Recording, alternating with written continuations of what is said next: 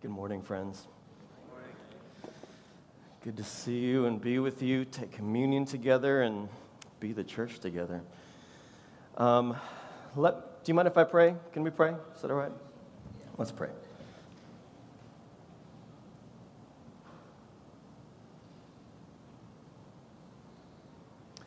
Jesus, it's in these moments sometimes that I'm reminded of how kind of foolish this is.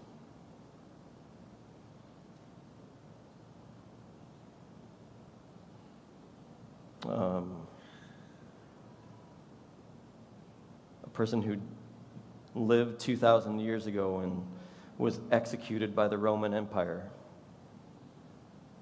And we believe that he's alive. And we believe, like Paul said, this is foolishness. We believe that through that death on the cross and that resurrection, that all things are being redeemed. But Jesus, I believe it. And I want to hide myself in that reality more and more. I want to find myself in you, Jesus, more and more. I want to root myself in who you are more and more, and I want to become like you, Jesus, more and more. I'm grateful for times like this, when I'm reminded of what my path and my trajectory and my life needs to be oriented towards and around, and it's you, Jesus. So just come and do that. You've been doing that this morning. Continue to do that. Continue to do that as we walk out these doors. Mold and transform and shape us into your likeness, Jesus. In your name we pray. Amen.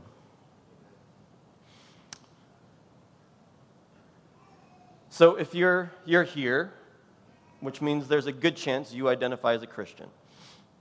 I say this regularly. If you don't identify as a Christian, I'm so glad you're here. I'm really actually extra glad you're here. But if you identify as a Christian, that means that you're familiar with the Scriptures in some way, shape, or form. You hopefully have studied the Scriptures a little bit. You've read the Scriptures. You've examined them. Probably some of you have really done some good work. You're in a home church here. You're going to attend the small group and learn more about how early Christians went about this stuff and how they came to believe certain things. Or maybe you've done all that work and you're familiar with the Scriptures. Have you ever had that moment when you come to the Scriptures, and maybe even what Jesus says, and you're like, that's kind of weird? You know what I'm talking about? You read the Scriptures, and maybe it's even for that Bible study that you're leading, and you're like, we don't talk or think like this. Like, this is odd. Any ideas for why that might be? Why is the Bible sometimes odd? Cultural differences. Thank you, Emily. Cultural differences. We'll add these up at when we're done. Why might the Bible feel just kind of sometimes weird? Written a long time ago. You guys are on it. Very good, Lori. 2,000 years ago-ish, at the most recent, right? 1,900 years ago, some of the Scripture, the New Testament. The Old Testament is way older than that. What else? I see a hand up back there, Claire.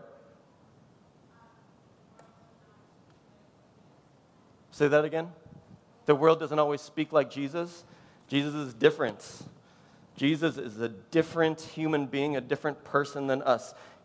Very good. So when we're approaching the Scriptures, sometimes we forget that it's a strange book in many ways. It was written. Who else does anybody in the room regularly read a book that's 2,000 years old or more, 2,000 to 5,000 years old? Anybody read a book like that? I mean, Zach is a Bible scholar and a church historian. He doesn't count. No one else. Janan, you guys don't count.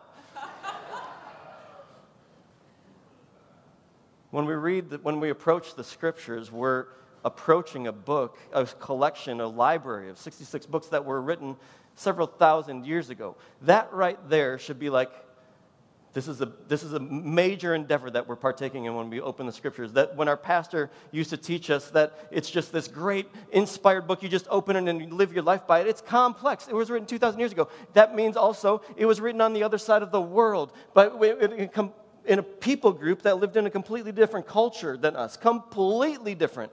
And that means that they have different phrases and verbal things, and communication was completely different, and their metaphors were totally different than we could ever imagine. So doesn't it make sense? And it was written in a different language. Jesus first spoke in Aramaic. Then that was translated to Koine Greek, which we don't speak anymore. Then that was translated into all these thousands of languages until now we have the 2011 NIV, which is the right translation.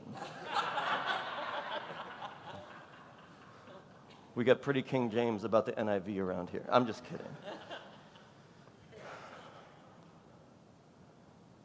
It just makes sense to me. So this morning, we come to a text that we do what we normally do, which is we kind of take the good and kind of ignore the rest because it's kind of odd. But this morning, we're going to dive into this stuff, and we're going to situate ourselves within the culture and understand why Jesus is saying some of the things that maybe we've gotten used to, or maybe we're like, I don't talk like that. Like, it's just different. So we're gonna situate ourselves culturally a little bit and contextually within this text. And then there's this timeless truth. And this is the way the scriptures often work. I'm just trying to help you approach the scriptures in what I think is a healthy way. It's let's use the work of good biblical scholars to understand what's going on here in the context and why they're talking like this, why Jesus is saying these things. And then let's take out this timeless truth that we can sit here and wonder about 2,000 years later, and it's just as if Jesus said it right here today. See, that's the beauty of the scriptures. It's complex. It's nuanced. You got to really get under the hood to see what's going on, but there are these nuggets that you don't have to be a biblical scholar to be challenged by, to be confronted by, to be transformed, to let yourself be transformed by. So let's dive in. We're going to be in John 15. We've been in the book of John for a long time, and we're just working our way through it. We're in this farewell discourse of Jesus. You've heard me talk about it over and over again. I'm not going to do it this morning. Let's read the whole of John 15, or almost, what should have been the chapter division at verse 25. So we get the whole idea here. I'm the true vine, and my Father is the gardener. He cuts off every branch in me that bears no fruit, while every branch that does bear fruit, he prunes so that it will be even more fruitful. You are already clean because of the word I have spoken to you. Remain in me as I also remain in you. No branch can bear fruit by itself. If it does not remain in the vine, neither can you bear fruit unless you remain in me. We have covered all this. So if you're interested, you haven't been here, just check it out online. It's there.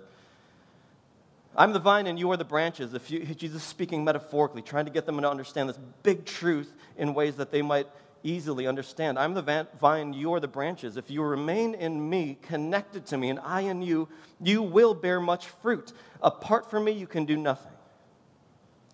If you do not remain in me, you are like a useless branch that is thrown away and withers. Such branches are picked up, thrown into the fire, and burned. If you remain in me and my words remain in you, and remember, that's an active pursuit. Ask whatever you wish, and it will be done for you. This is to my Father's glory that you bear much fruit, showing yourselves to be my disciples. As the Father has loved me, so I have loved you. Now remain in my love. Last week, we just sat in that phrase, remain in my love. If you keep my commands, you will remain in my love. Just as I have kept the Father's commands and remain in his love. I have told you this so that my joy may be in you and that your joy may be complete. Here we go. My command is this. Love each other as I have loved you.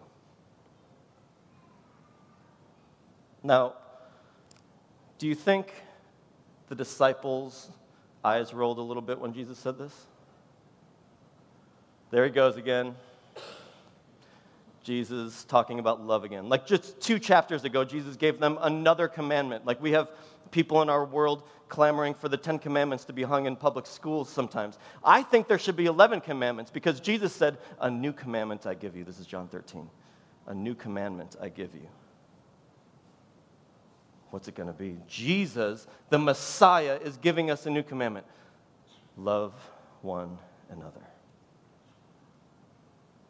Jesus is talking about love. We do Q&Rs around here. We call them Q&Rs now, not Q&As, but I'll sit up there with another elder usually, and we'll take any question, text in, and I'll try to answer it and give you a response. And one time, a while ago, somebody asked, what does it mean to embody the way of Jesus? And they put in parentheses in that question, and please don't say just love.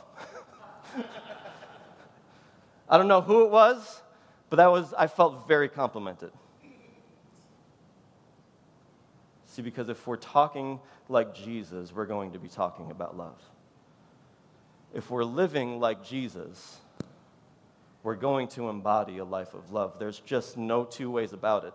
Jesus was very redundant and repetitive. He was like a broken record. I know most of us, except for the hipsters, don't know what records are anymore, but you say the same thing over and over and over and over again. And that was Jesus with this thing about love.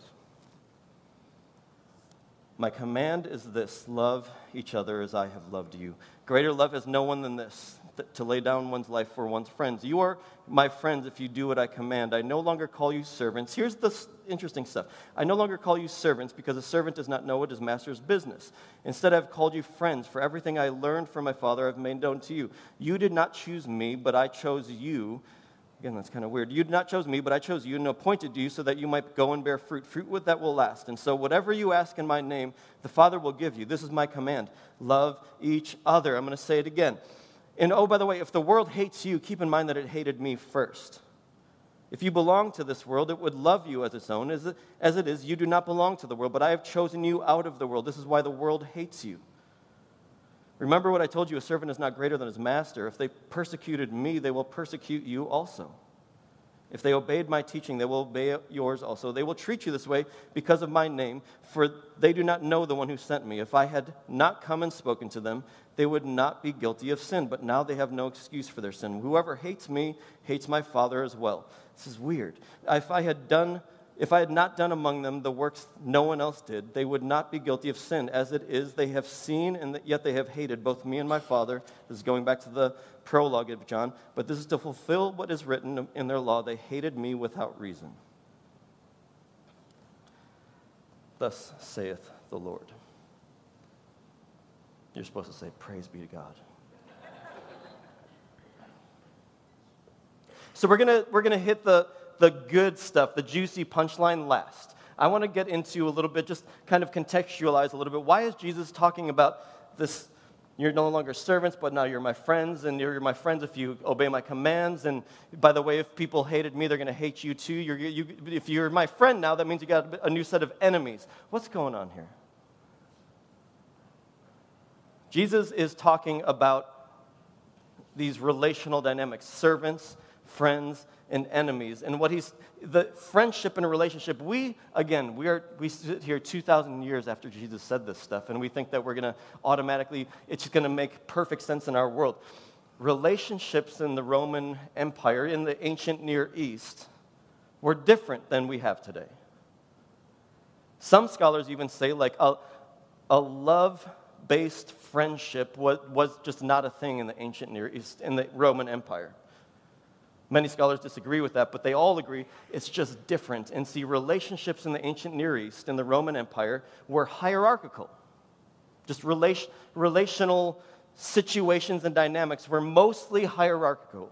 So that means that what Jesus is doing here is he's saying, I'm elevating you guys. Now as Jesus is at the end of his life, he's elevating them. You used to be my servants. This is weird language, though. If I would stand up here and be like, I got good news for you guys. You have been my servants, but now you're my friends. This is great. Also, by the way, I've got a lot of enemies. So if you want to be in this church, if you want to be friends with me, you got to hate the people who I hate, and you're going to be hated by the people that hate me. It's just the fact of the matter. I hope we would have 2/3 less people next week if I talked like that. It's a weird way of talking. But see, this is in the ancient Near East where Jesus is elevating his disciples. And then he says, "For I chose you. You didn't choose me, I chose you." See, in the ancient Near Eastern Jewish world, people did choose their rabbis. It was just a normal thing for a person to, if I want to walk, maybe I want to grow in authority, maybe I want to be a leader in the synagogue, maybe I want to be a leader in my faith tradition. You pick your rabbi, the one who resonates most with you.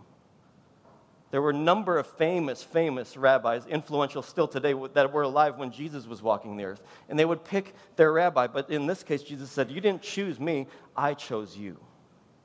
In this chosenness even, Jesus is speaking a little bit in some metaphoric ways, because this chosenness is a motif or a theme that we see throughout the Scriptures. Who did God choose in the Old Testament? It's not a trick question. Who did God choose in the Old Testament? Abraham, the Israelite people, right?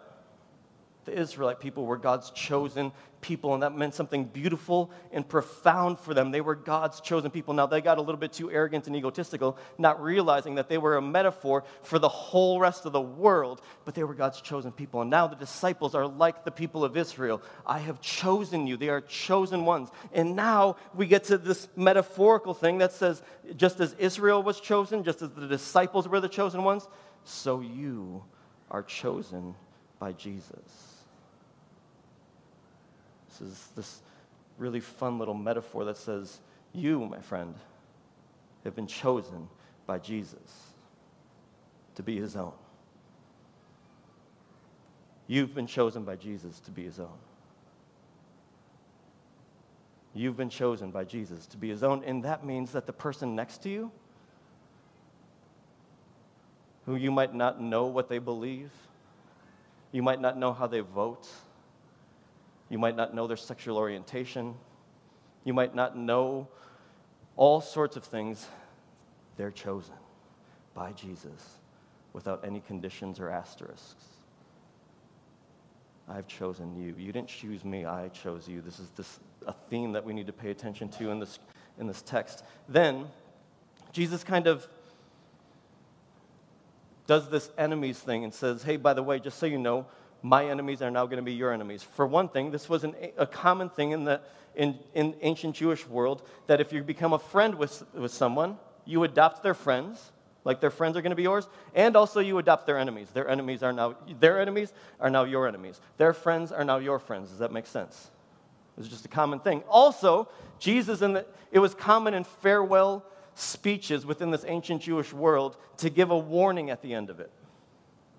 Warnings were very common. And this warning that Jesus gives, most scholars think is kind of apocalyptic in nature. That means it's kind of this warning about the end is near, the end is coming, and you're going to be persecuted, and there's going to be trials and hardships and persecutions coming. It's kind of like the book of Revelation, this little warning here.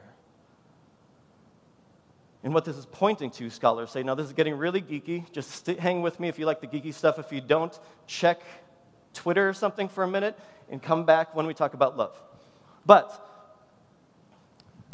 this is kind of apocalyptic in nature, Jesus' warning that you're going to endure hardship and persecution, and the people who hated me are going to hate you. Many scholars think this is Jesus talking about realized eschatology. This fancy term of realized eschatology, that means that John, the writer of the Gospel of John, and Jesus seem to think that the end times, the end of all things, the eschatology, the summation of all things, new creation has arrived in Jesus' life, death, and resurrection. That we don't have to wait for somewhere far away, that in Jesus, all things are coming into their fulfillment. In Jesus' life, death, and resurrection, new creation has now begun. And that means we can expect hardships. It's a realized end times. It's happening right now before our eyes. We are living out new creation in the kingdom. But then,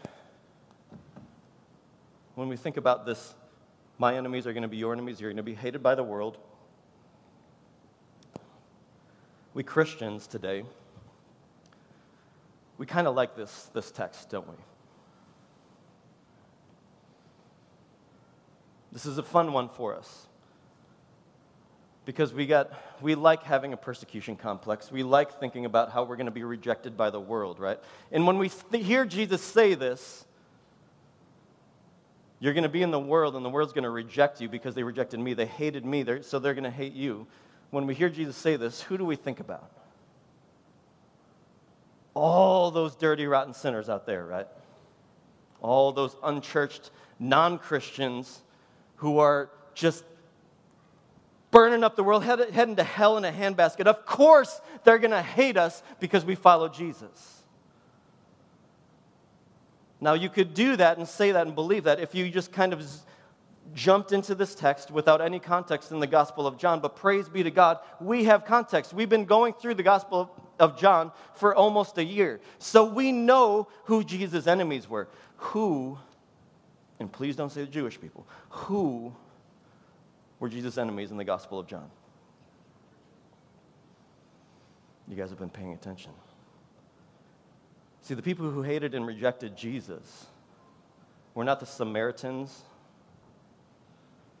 We're not the Greek people. We're not the Roman heathen. The people who rejected Jesus, the people who hated Jesus, the people who wanted Jesus dead were the people of his own faith tradition. The religious leaders are the ones here who Jesus is warning his disciples about. He's telling them, just so you know,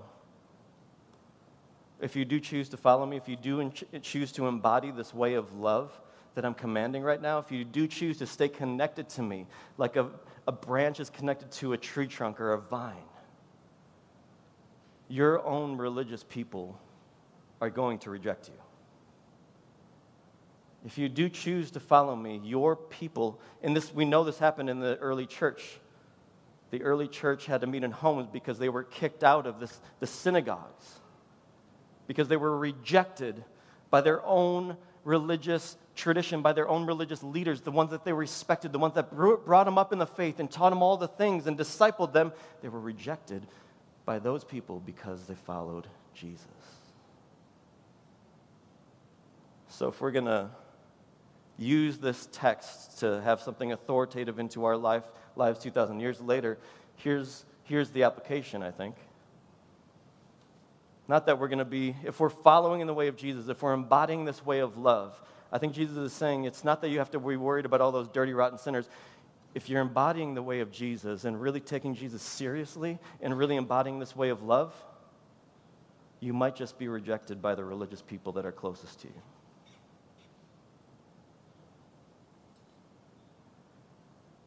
If you're embodying this way of Jesus and living out this scandalous way of love, see, there's a lot of religious people who even call themselves Christians who find Jesus and what he has to say offensive. They never say it, but when they see the way of Jesus embodied, they want nothing to do with it.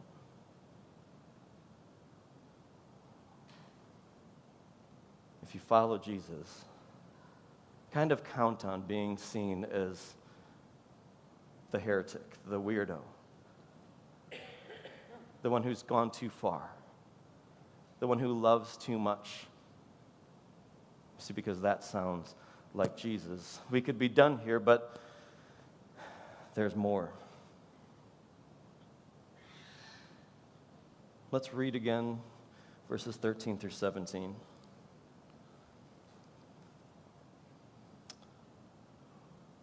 Actually, 12. My command is this: love each other as I have loved you. My command is this. This would be a good memory verse, literally. My command is this: love each other as I have loved you. Greater love has no one than this, than to lay down his life for one's friends. You are my friends, and if you do what I command, it's like you're friends of the King. Just Jesus reminding you, you're not friends with Randy and I. You're friends with Jesus Christ, the King. So you still need to do what I command, just so you know. I no longer call you servants, because a servant does not know his master's business. Instead, I have called you friends, for everything I learned from my Father I've made known to you. You did not choose me, but I chose you and appointed you so that you might go and bear fruit that will last. And so whatever you do, ask in my name, and the Father will give it to you. This is my command: love each other. So Jesus has been talking about fruit a lot in this text that we've been in the last 3 weeks. If you're going to be connected to me, it's just like you're a branch who's connected to an apple tree. An apple tree bears apples. If you're connected to me, you're going to bear my fruit. This is a really challenging teaching that too many of us just skip right over. If you're connected to me, here's the evidence that you're connected to me. Here's the fruit. You're going to bear my fruit. You're going to naturally bear the fruit of the kingdom. You're going to be a person who loves the people around them in scandalous, radical ways.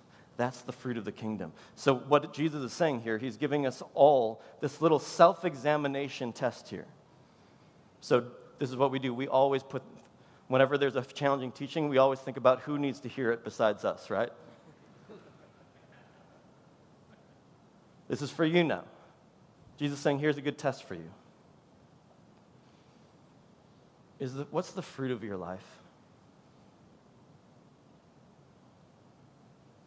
What would your coworker say, who you're not really close with, but he watches or she watches you and just has an understanding of who you are? What would they say about your life?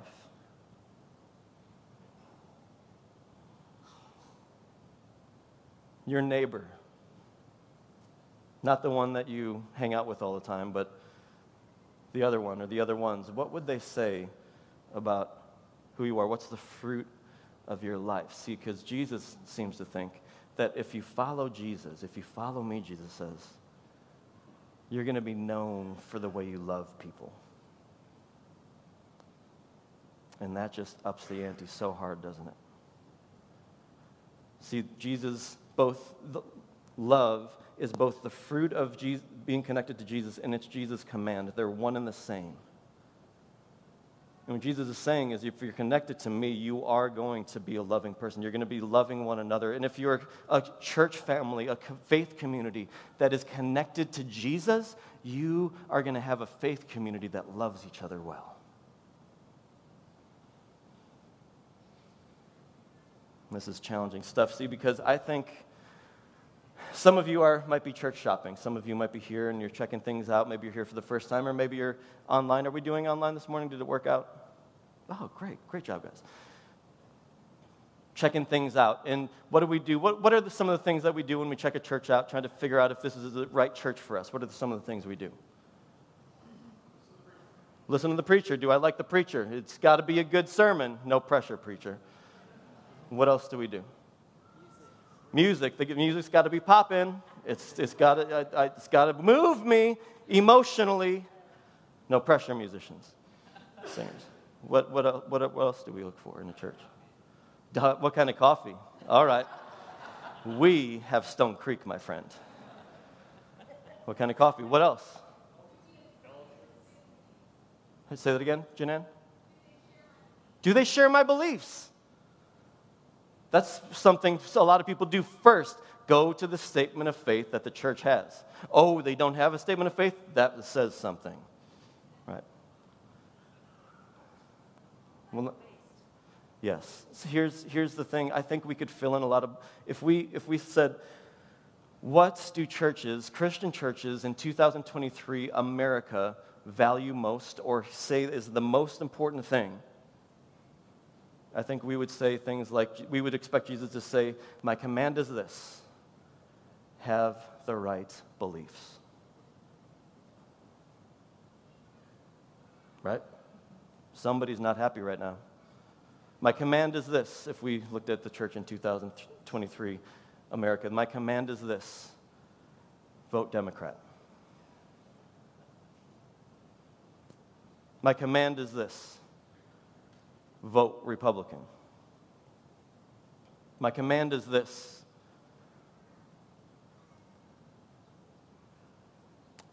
Win debates about evolution and creation. My command is this. Have the right statement of faith. Did I say that already? My command is this. Say Black Lives Matter. My command is this. Say all lives matter. My command is this: be affirming of homosexuality. My command is this: make sure you're non-affirming of homosexuality. My command is this: condemn the woke mob. I could do this all day. Let's be honest about the church in America today, about us. There are all sorts of things we think are more important than loving one another, friends. But that is not a Christ-like teaching. That you won't find that in the Gospels. See, Jesus said, my command is this: love one another. Do you know what that word love we translate as love? It's called, in here, it's called agapao. How's that pronunciation, Zach? No? Can you say it the right way? It's the verb. Yeah. Okay.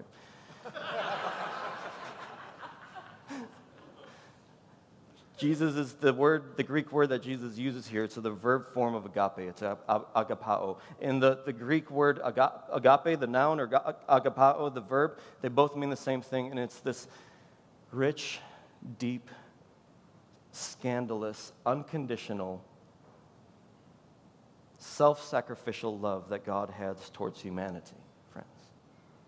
It's the deepest, richest kind of love you could imagine or muster. This word that the translators are using is this: this is my command to you. Have the love of Christ. Have the love that Jesus loves humanity with. That's how you're supposed to love one another. This is a challenging teaching, friends. See, because being dogmatic, do you know what dogmatic means? Dogmatic just means really focusing on the things that I believe in, being really rigid about it. That's easy. Putting right doctrine and right belief as the most important thing about when I'm going to find a church or what it means to be the church, believing the right, precise, exact things, that's easy. Cultivating a culture where we all vote a certain way and engage culturally in a certain way, that's easy. That'll grow a church. That is currently growing churches by just taking a hard side politically. Getting really rigid about, is this church non-affirming or affirming? That's easy. Getting really, really foaming at the mouth about whether women are preaching or engaged in leadership in the church and all these things, that's easy. Trying to think that we land in the right spot all the time about all the stuff, that is easy. But see, loving one another, that's some friggin' hard work, friends. And Jesus says, if you want to know a church that looks like it's following me, ask one question and one question alone. Do they love one another?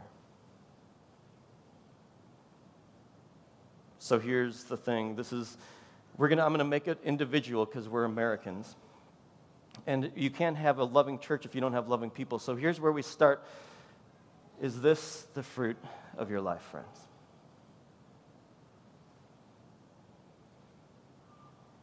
I think probably all of us can answer quickly, no.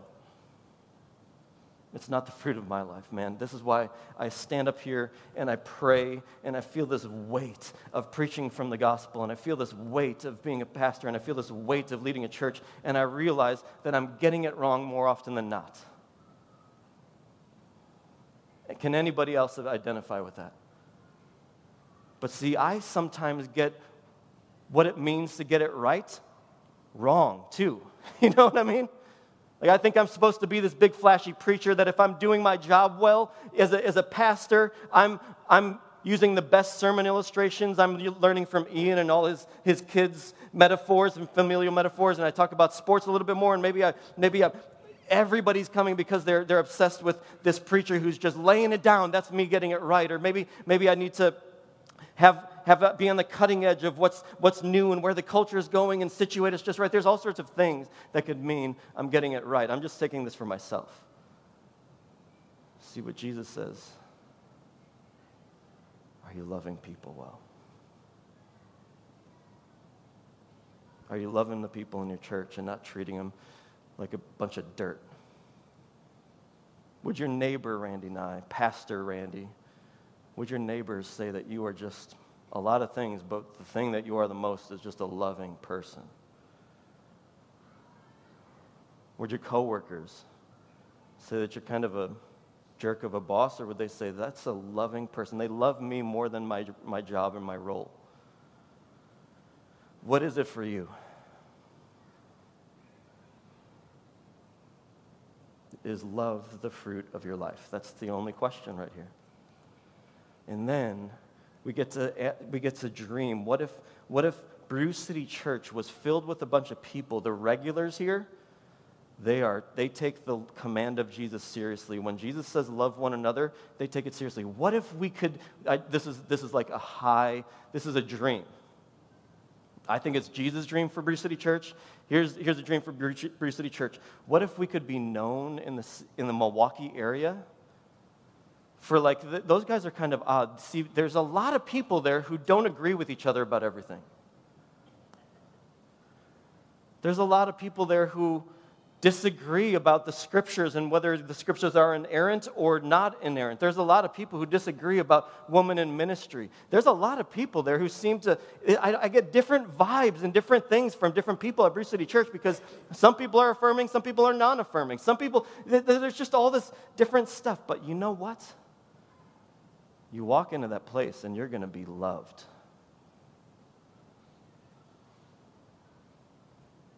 They don't seem to believe all the same things, but they sure do love each other well. And anybody who walks in receives that love. What if we could be that church, friends?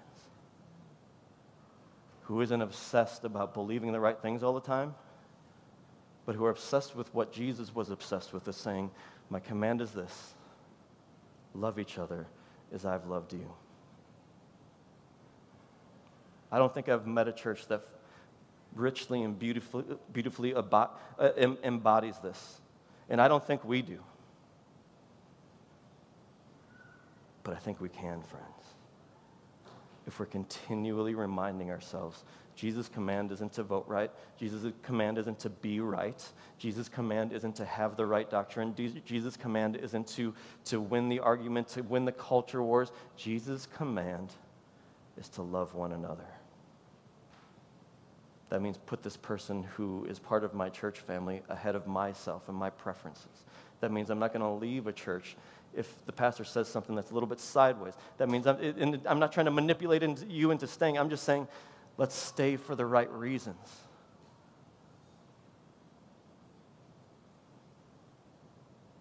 This is Jesus' challenge to Brew City Church this morning.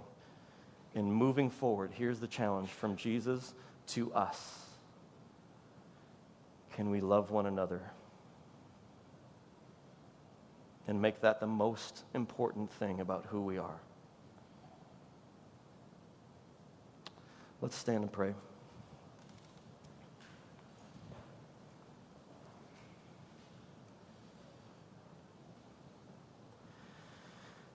Jesus, there's a reason I think that it feels almost non-Christian, the things that I'm saying. It feels unfamiliar in the church, the things that I'm saying. It grinds against our sensibilities because, see, we're told by people on social media or on the news or our talking head that we prefer, that we like, that here's the church. You need to run from your church if you hear Black Lives Matter. You need to run from your church if you hear All Lives Matter. You need to run from your church if they're affirming. Or you need to run from your church if they're not affirming. You need to run from the church if they're social justice minded. You need to run from the church if they're fill in the blank. We in the American church today have gotten this so wrong, Jesus, and gotten obsessed over the wrong things. I have gotten obsessed over the wrong things over and over again, and I just ask for your forgiveness, Jesus. I repent of being fooled by the world and the culture around me, that all these things are the most important thing.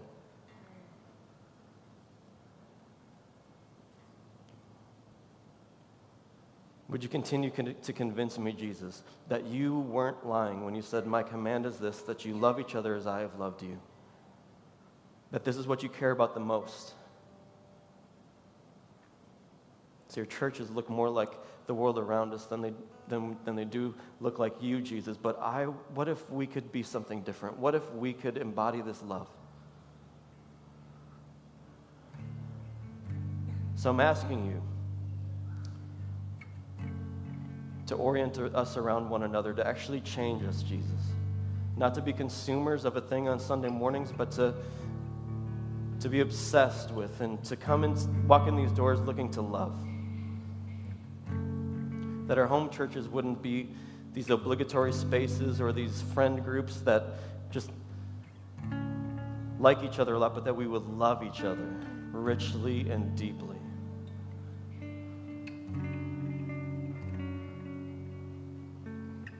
That we would be this weird group that prioritizes loving each other over every single other thing.